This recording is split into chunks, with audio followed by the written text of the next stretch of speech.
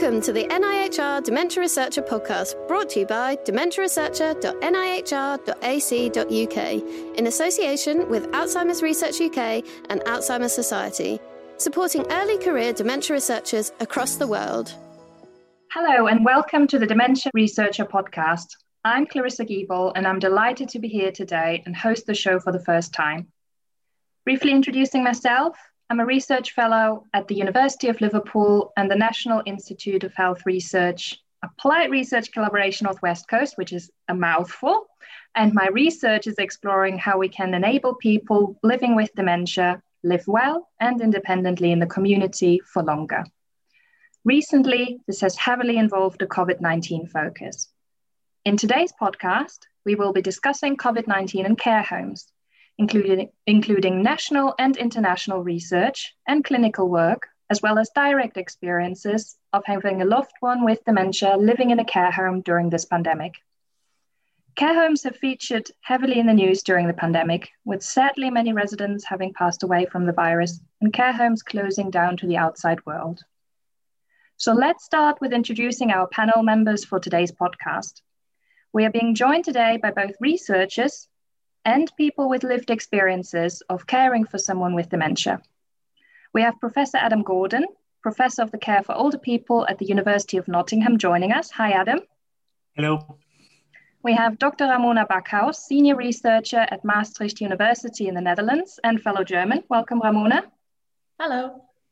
And last but not least, we have Paul Marlow joining us, who has been caring for his mother living with Alzheimer's disease dementia at home before she entered a care home during the pandemic last year, and who is a public advisor with us at the ARC North West Coast. Hi, Paul. Hello, Clarissa.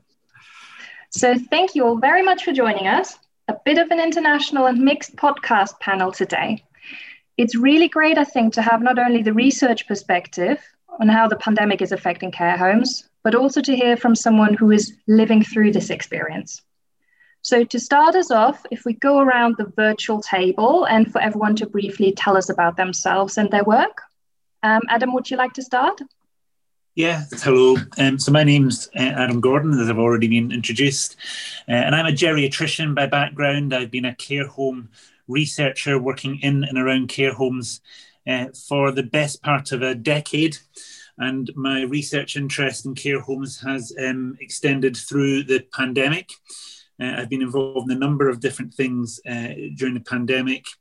The first was helping some care home managers and staff set up a peer support WhatsApp group to help give them advice and support as they navigated the early stages of the pandemic.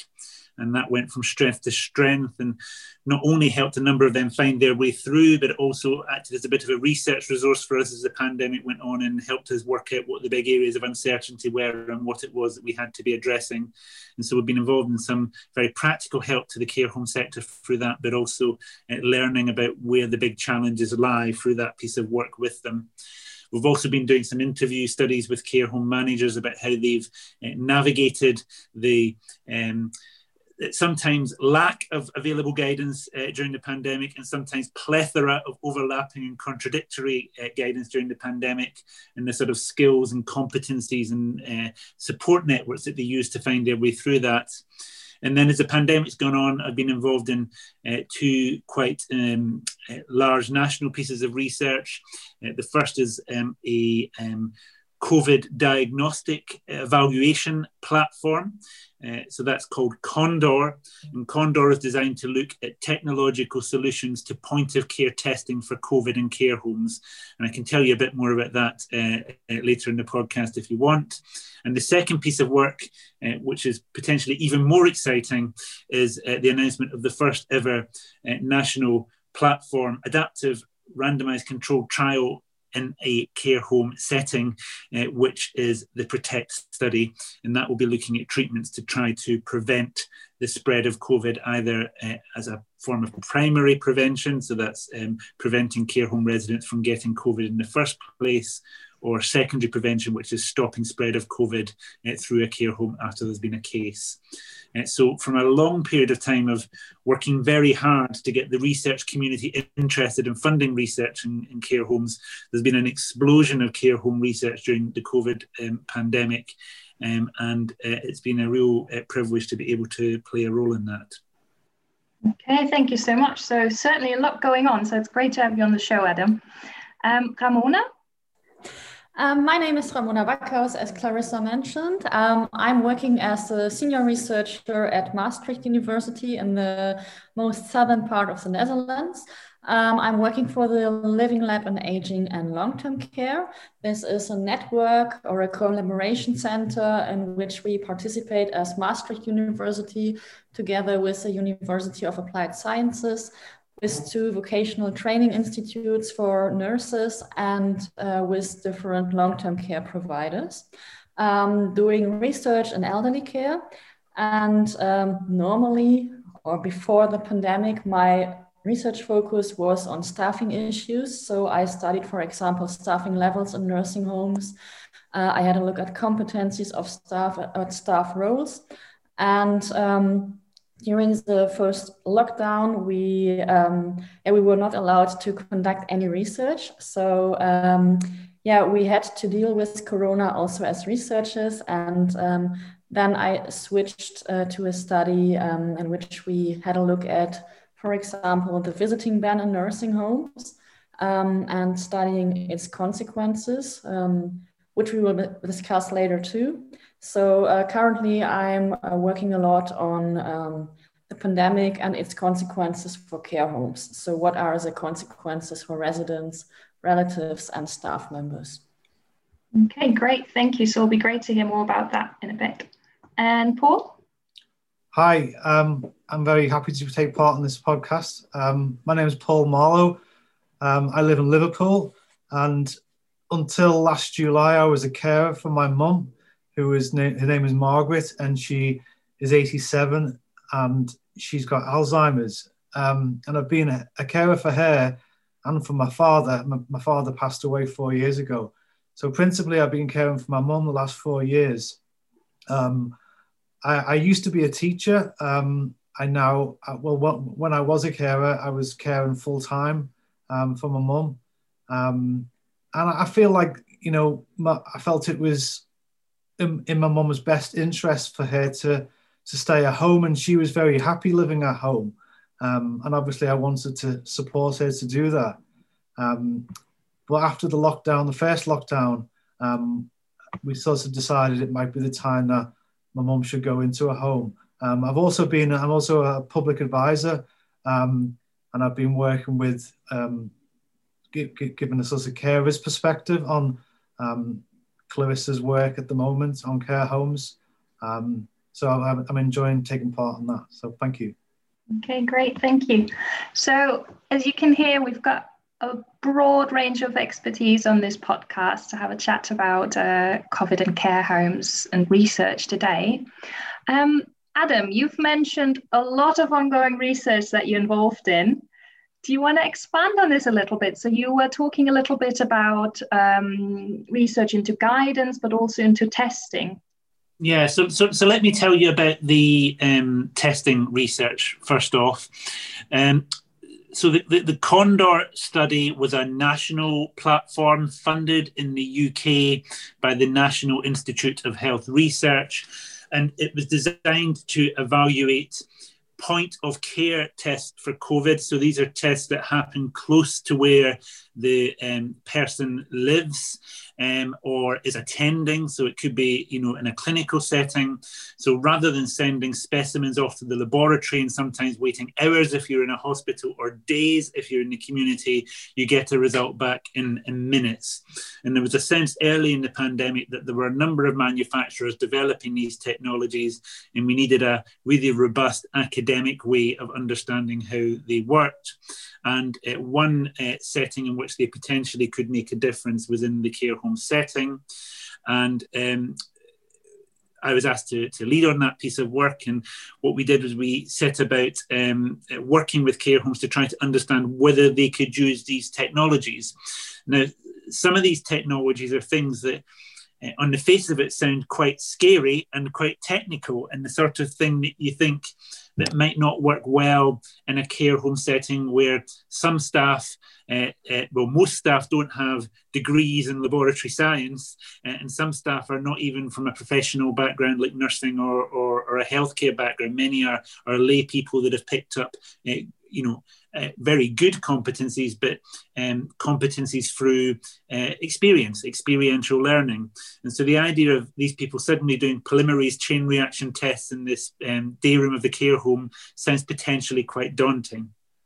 But anyway, we've set about doing this. We have now evaluated 3 technologies in the care home setting, 2 polymerase chain reaction machines, and 1 machine which is a form of automated antigen test. And the really exciting thing has been the way that the care home staff have taken to this, the way that they have shown themselves to be quite adaptable, and the way in which we've found that these tests can actually be used in a relatively safe and error-free way in the care home setting. So the tests vary in their turnaround times, but they'll give you a result in anything between 12 and 90 minutes. And that sort of rapid turnaround time can be transformational if you've got someone who's got COVID and you're trying to get on top of an outbreak before it happens. So you can tell that they've got COVID and you can respond appropriately. The second way in which they can be useful is if you've got someone who hasn't got COVID, let's say a visitor, for example, who wants to enter the care home, and you can give them that result there and then rather than waiting for some time to get a result back. These tests that we've evaluated have now gone forward to the UK Department of Health and Social Care to decide if they want to fund them at a larger scale in care homes across the country. One of the big challenges is that the government in the UK have invested heavily in different forms of technology, much simpler tests called lateral flow tests. And those are now in place in most care homes across the country. And so there's a real sort of sense of uncertainty about where these new technologies, very sensitive, very specific, but slightly more expensive than lateral flow tests, and where they fit in to the grand scheme of things. And that's something that we're trying to work through with the government at the moment. But I think what we have learned from this is that care homes can do all sorts of clever things that we didn't think they would be capable of doing in the past. And there are whole new technologies that we now know can work in this setting that we haven't been able to explore in the past. And it opens up exciting opportunities, not just for how we manage COVID as time goes on and how we manage COVID outbreaks as time goes on, but how we might deploy these types of technologies for other things. For example, influenza outbreaks in the future, or even how we detect and manage the winter vomiting bug when that comes around. So, care homes never disappoint me. They always rise to the challenge and are much more capable than most people would expect. And once again, they've shown us that they can participate in health and social care in a way that we perhaps hadn't envisaged prior to the pandemic. So almost a bit of a positive perception there, Adam, from care homes about your experiences about care home staff. Well, I've been working with care home staff for a decade, so I have largely a positive view of care home staff and the dedication and skill that they bring to their day-to-day work. And I think that one of the things that I have continually been impressed with over my long period of time of working with staff in the sector is how they put resident care at the centre of their sort of ethos. And so, the big question when we first started looking at these new technologies was, could they do something to transform and improve resident care during the pandemic?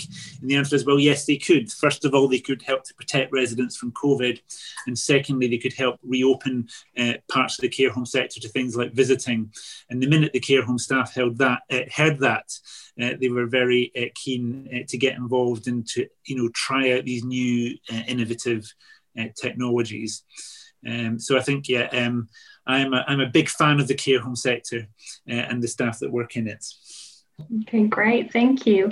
Ramona, what about the experiences from the Netherlands? So I know you've recently published, you were one of the co-authors of a long-term care COVID report on safe visiting with international collaborators.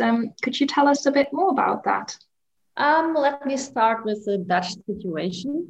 To give you just a short background, if we talk about nursing homes or care homes in the Netherlands, there are about 115,000 residents that are currently living there and about 270,000 staff members who are taking care of these residents. And most of the residents suffer from dementia or other cognitive diseases, and a smaller part suffers from somatic diseases. But only the most frail people enter a nursing home in the Netherlands. And what we saw in February and March, the whole pandemic started in the Netherlands. So I think in February, at the end of February, the first infections popped up. And what we saw in March, at the 20th of March, is that there was a whole blank visitor ban. So people were not allowed to leave the nursing homes, or visitors were not allowed to enter. And that ban took for 2 months. And in May, the Dutch Ministry of Health wanted to start a pilot in which they wanted to experiment what would happen if you open or reopen the homes for visitors.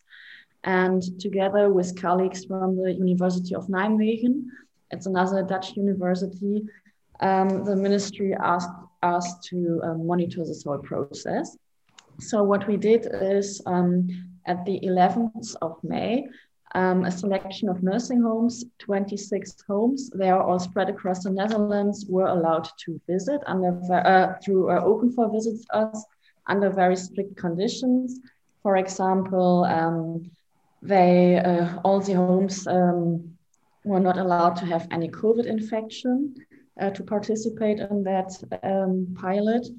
The organization should have protocols available that clearly regulate how a visit should look like. There was one person per resident who was allowed to enter the nursing home once a week. So the conditions were very strict. You could also think about different hygiene measures that were taken into consideration. And they asked us to monitor this whole reopening. And we conducted interviews with mostly managers from these different nursing homes, the 26. And in addition, we had 5 locations where we did a case study to also talk to relatives and to different staff members to talk about their experiences. And we had, for example, a look at the compliance. So there are a lot of rules that have to be considered while a relative is visiting, and what is the compliance on that. And we also had a look at what are the effects on residents, relatives, and staff members. And this pilot was successful. So we saw first that there were no new infections due to the visitors that were allowed to enter. It could also be the case that it was in local areas where the infection rate was low back then. So that should be taken into account too. And we also saw positive consequences for residents, relatives, and staff members. So we saw changes in mood and behavior of residents, but also positive feelings, really emotions from family members and also staff members who said, it was a very hard period. And now we have to seek a balance between protecting our residents, while at the same time, we want them to have contact with their family members. So the pilot was successful. And at the end of May, so 2 weeks later, the government decided to allow visitors in all nursing homes when they did not have any COVID infections. So we could also spread our pilot then, and we included in the second measurement row 50 new nursing homes. So in June, we followed 76 nursing homes. And we did a third measurement wave in October. And now we are still monitoring these 76 homes to see what are the consequences. And in October, we focused on the second wave. So in summer it was a more easy period, I would say, because there were little infections. And in October, we saw that the second wave is coming. And then we focused on, again, the well-being. And we still saw that residents benefited from the visitors, but we also saw that staff members found it difficult. They had a very high work pressure. And they said that it also takes time to, for example, supervise these visitors.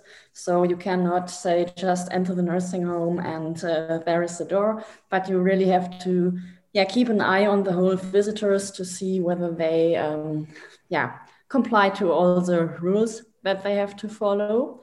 And we also saw that staff members got a bit tired of discussing things with visitors, for example, about wearing a face mask and these kind of things.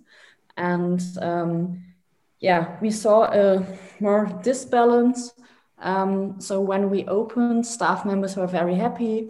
And in October, there were mixed feelings. So they said, it was a very hard year, and it's just also extra work to supervise these visits, and we have to deal with relatives who, But that's really interesting, and especially because of the early implemented guidance from the Dutch government, you were care home staff was able to really follow them much better.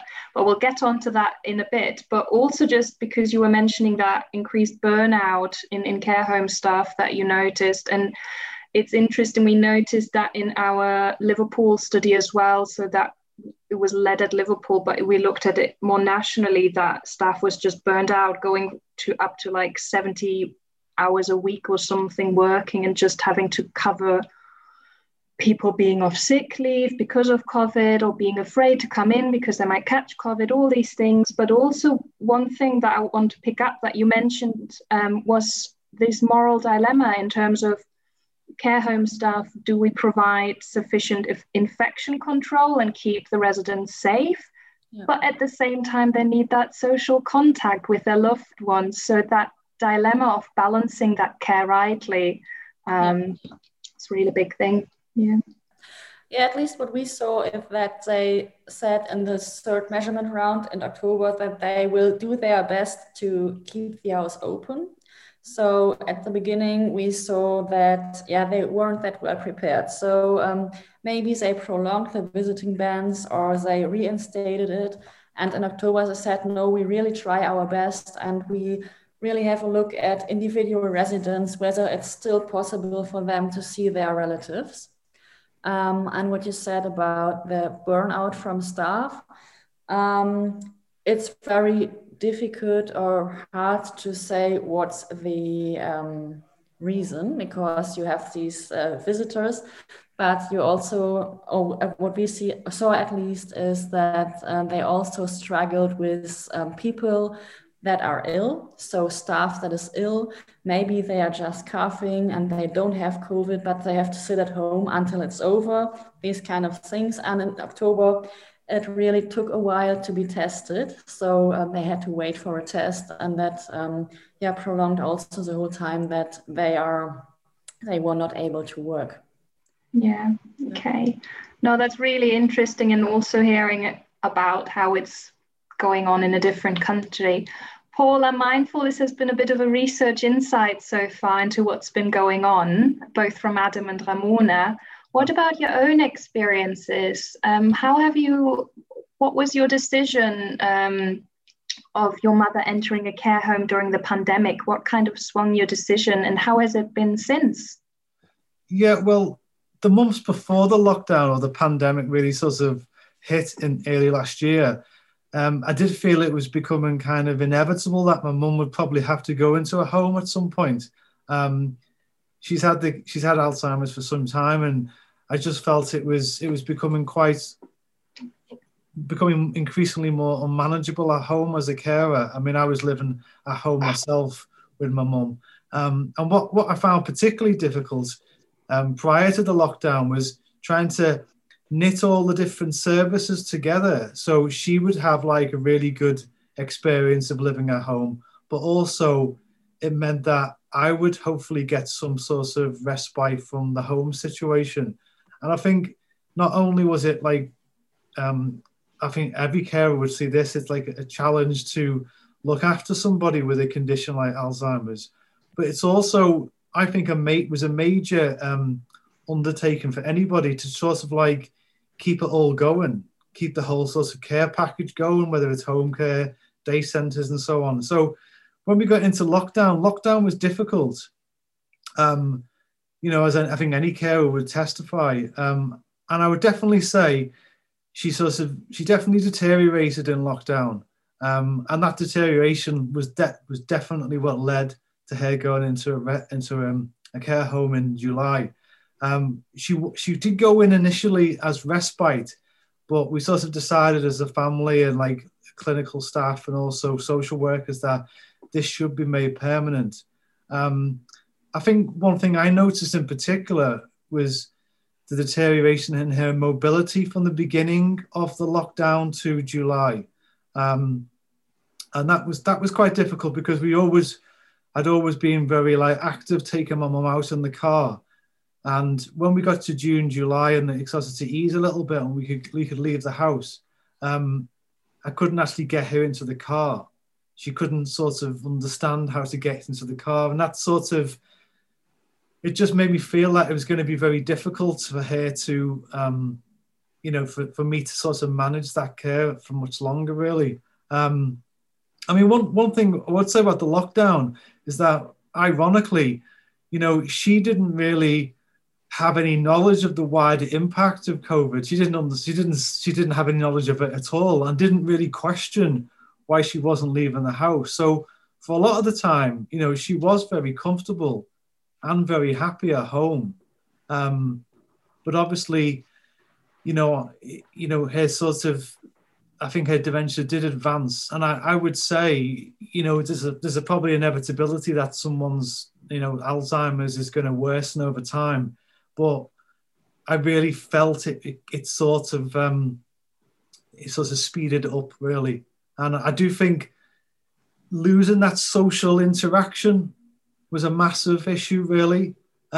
Just like taking her to the supermarket and her, like, you know, waving our little kids in prams and stuff like that, that sort of interaction was lost in lockdown.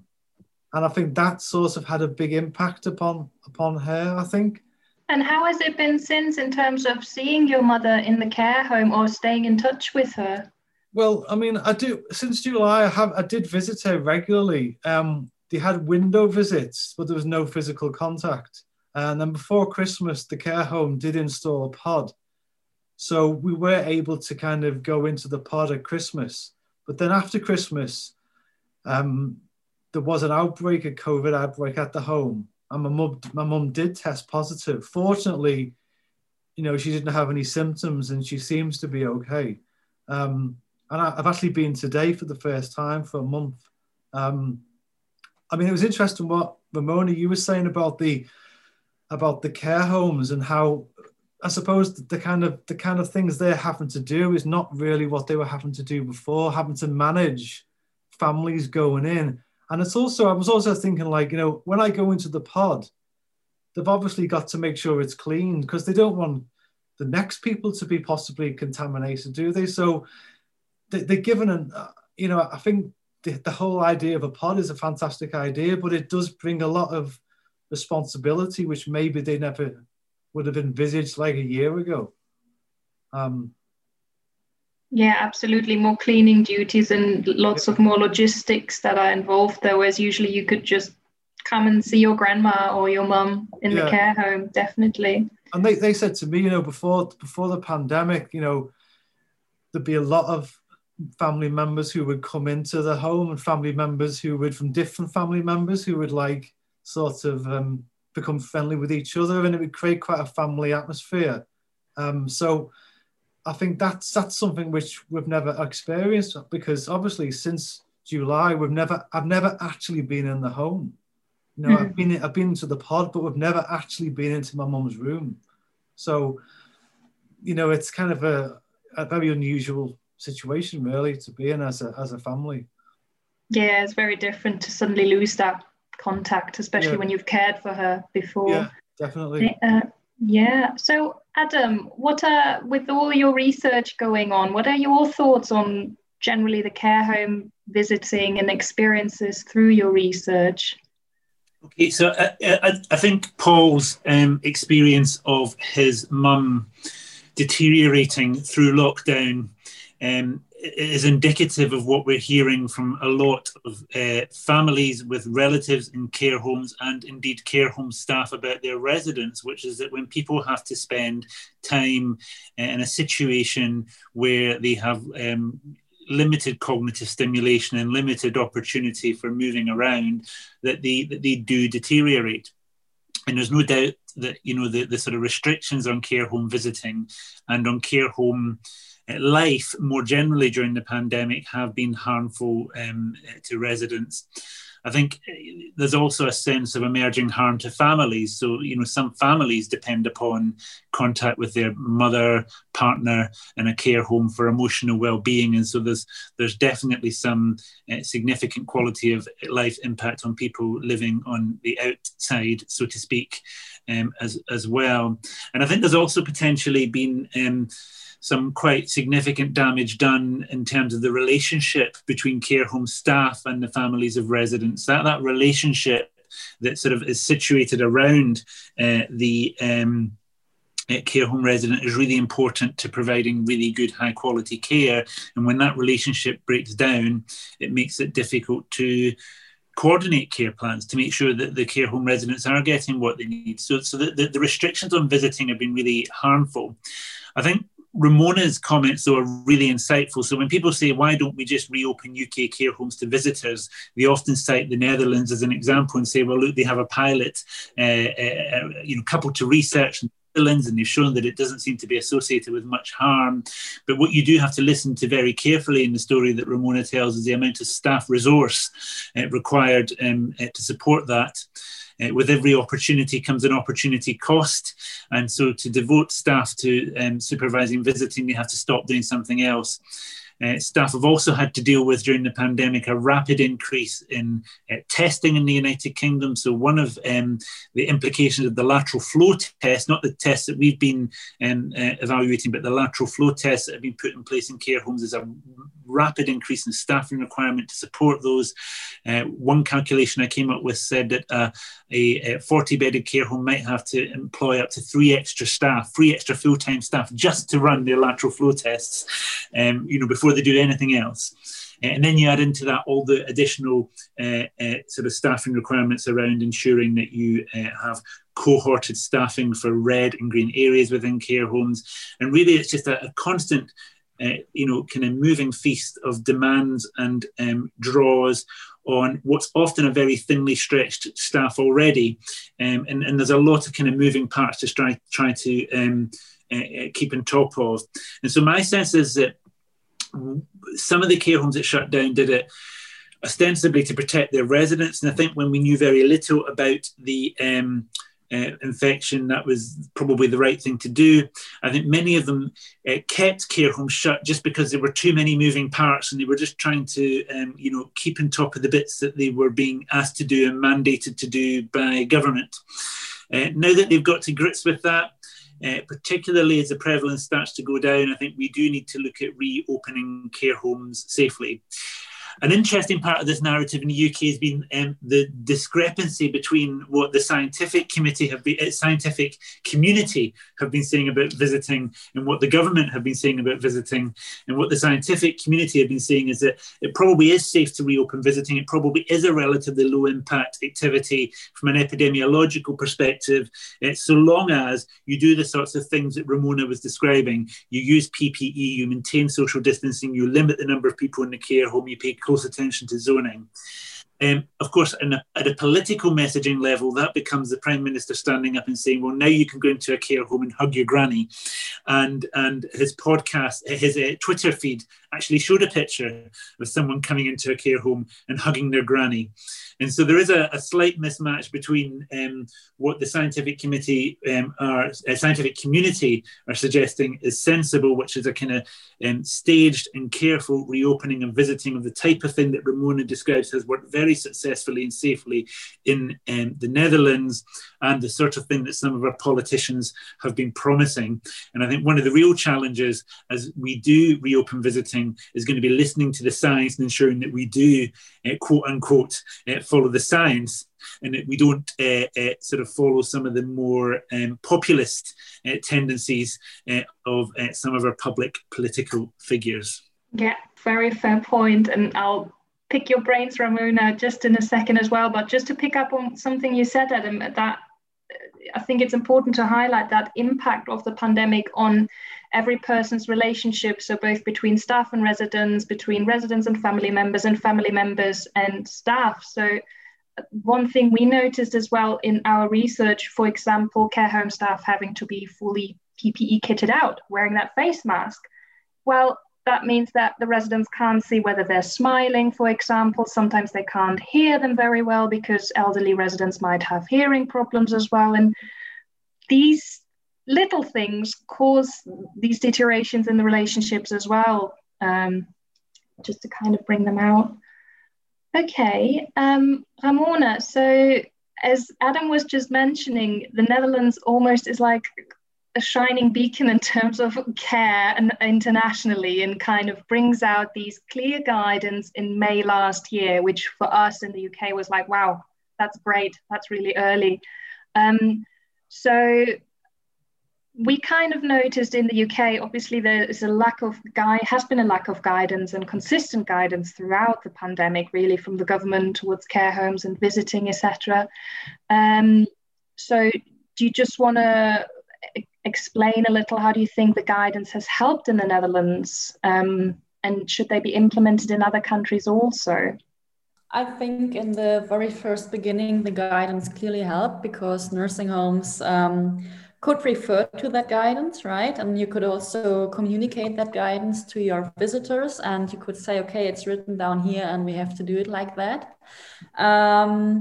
But I think the guidance, because the measures were really strict, so you had also to keep 1.5 meter distance.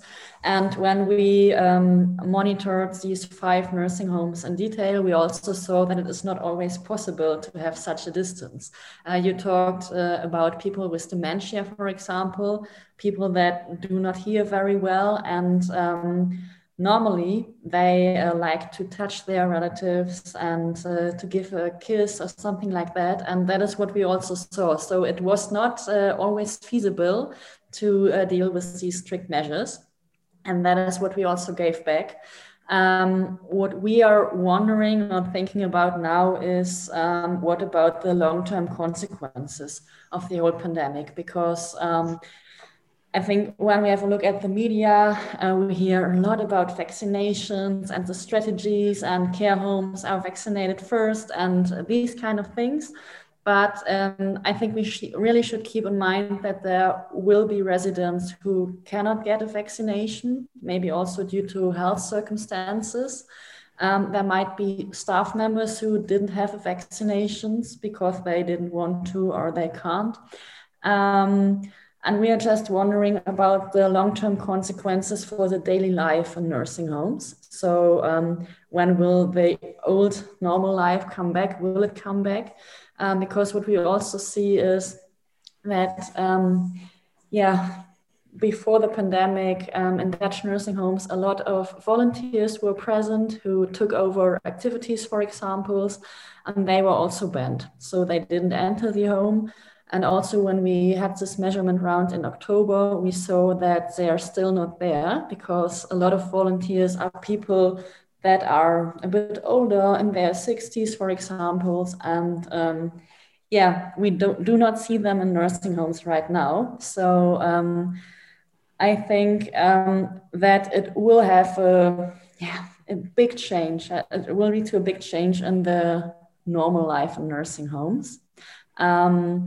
And I'm not sure what the consequences of the vaccinations will be. And I think we have to think about all these measures that we are applying right now and how to, give them up bit per bit. No, definitely. I think, I might just skip a question here. You're bringing us on to the vaccination situation because that's, I think, at the moment is just so pertinent. Can you explain to us what first of all, what the vaccination situation is like in the Netherlands more broadly and specifically in care homes?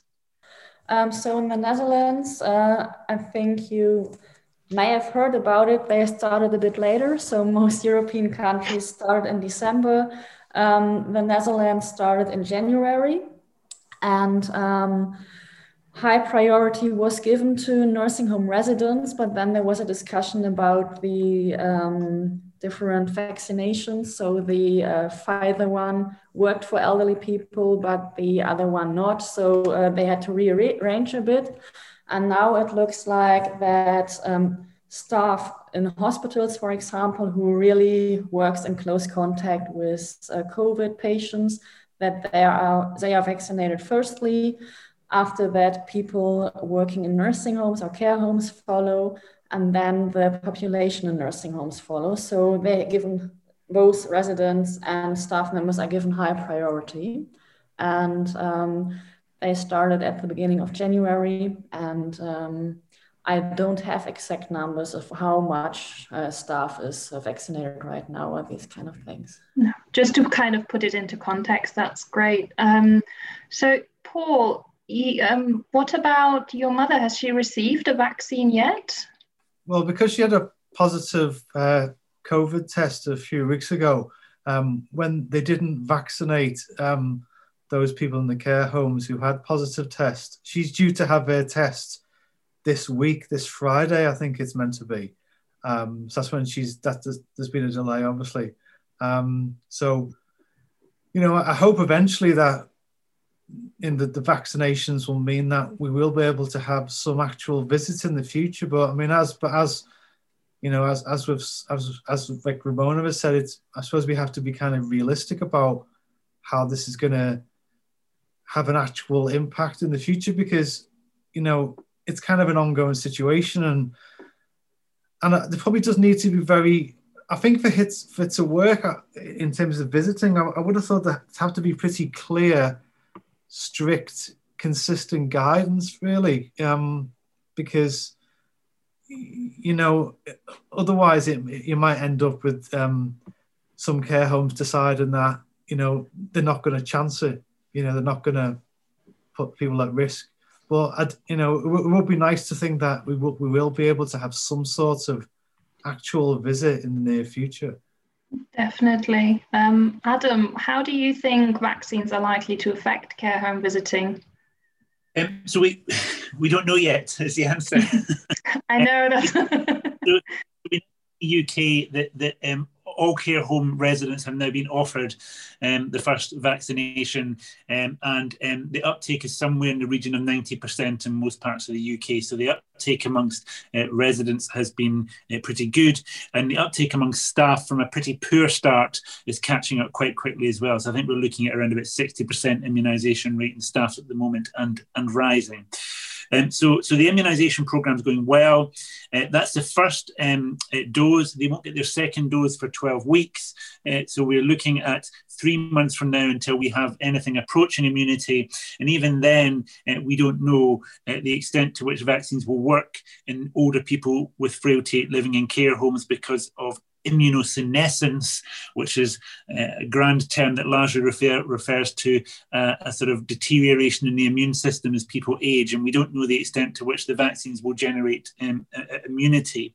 We hope they will, and if they do, then it should be possible for visiting to open, I think, in a sort of staged and controlled way. I mean, this is one of the things that sort of got us thinking about the need to have preventative treatments in care homes, because if we don't get the level of immunity that we'd hope for from vaccination, then we need to have alternative therapies that either prevent outbreaks or reduce the severity of outbreaks. And the National Institute of Health Research have funded us to run something called the PROTECT study. And the PROTECT study will be a large, in fact, the largest ever care home study, a randomized controlled trial, which is an adaptive platform trial. So we'll be given agents by the National Institute of Health Research to test in the hope that they can prevent either COVID outbreaks in care homes or prevent them from becoming severe. And we're now in the process of recruiting care homes for that. We'll need between 400 and 800 care homes in the study, and we may need up to 7,000 care home residents. It's going to be a very significant undertaking. We're going to be doing that work over the coming weeks and months. And if anybody listening to this wants to learn a bit more about that, they can go and look at www.protect-trial.net, which is where everything is there on the internet. So I think that, like everyone else, I really hope that vaccination just works. And I would be, strangely, the happiest man alive if the PROTECT trial turned out not to be needed. So it's almost like I'm willing a trial that I'm leading to fail. But in reality, the best thing for everyone would be just if vaccination worked and we could reopen quickly. But we don't yet know that it's going to work as well as we hope. And so we probably need some plan Bs and some additional arrows in our quiver in case it doesn't work quite as well as we'd hoped. Okay, great. Thank you so much. I'm mindful of time and us kind of losing track of time because it's such an interesting topic, I think. So I think this is all we have time for today, but to just wrap up, to summarize, first of all, thank you to all of you for joining us. It's great to have had that national, international insight, but also not just research, but really hearing from someone who is going through this at the moment. So thank you so much.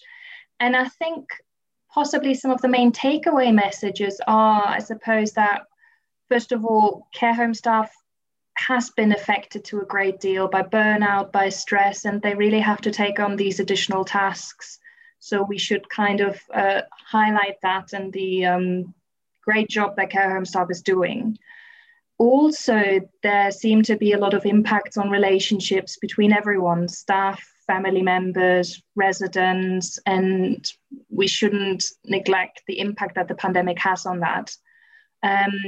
Also, it seems we're all in agreement, safe visiting should be encouraged where possible because, as we've noticed, both by people living with dementia in the community, but also in care homes, if people don't have that cognitive stimulation, the physical stimulation of walking around, doing things, and that social engagement, that can lead to possibly faster deteriorations as well.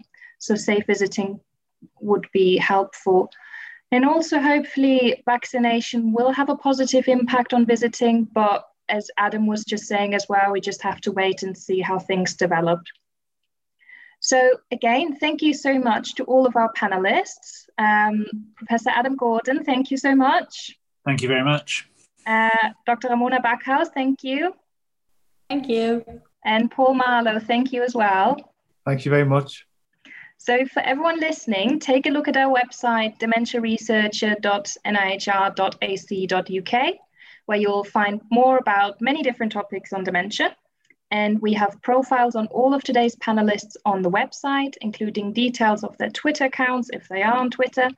And if you have anything to add on this topic, please just drop us a tweet or add a comment to this post. Thanks for listening. Brought to you by dementiaresearcher.nihr.ac.uk in association with Alzheimer's Research UK and Alzheimer's Society, supporting early career dementia researchers across the world.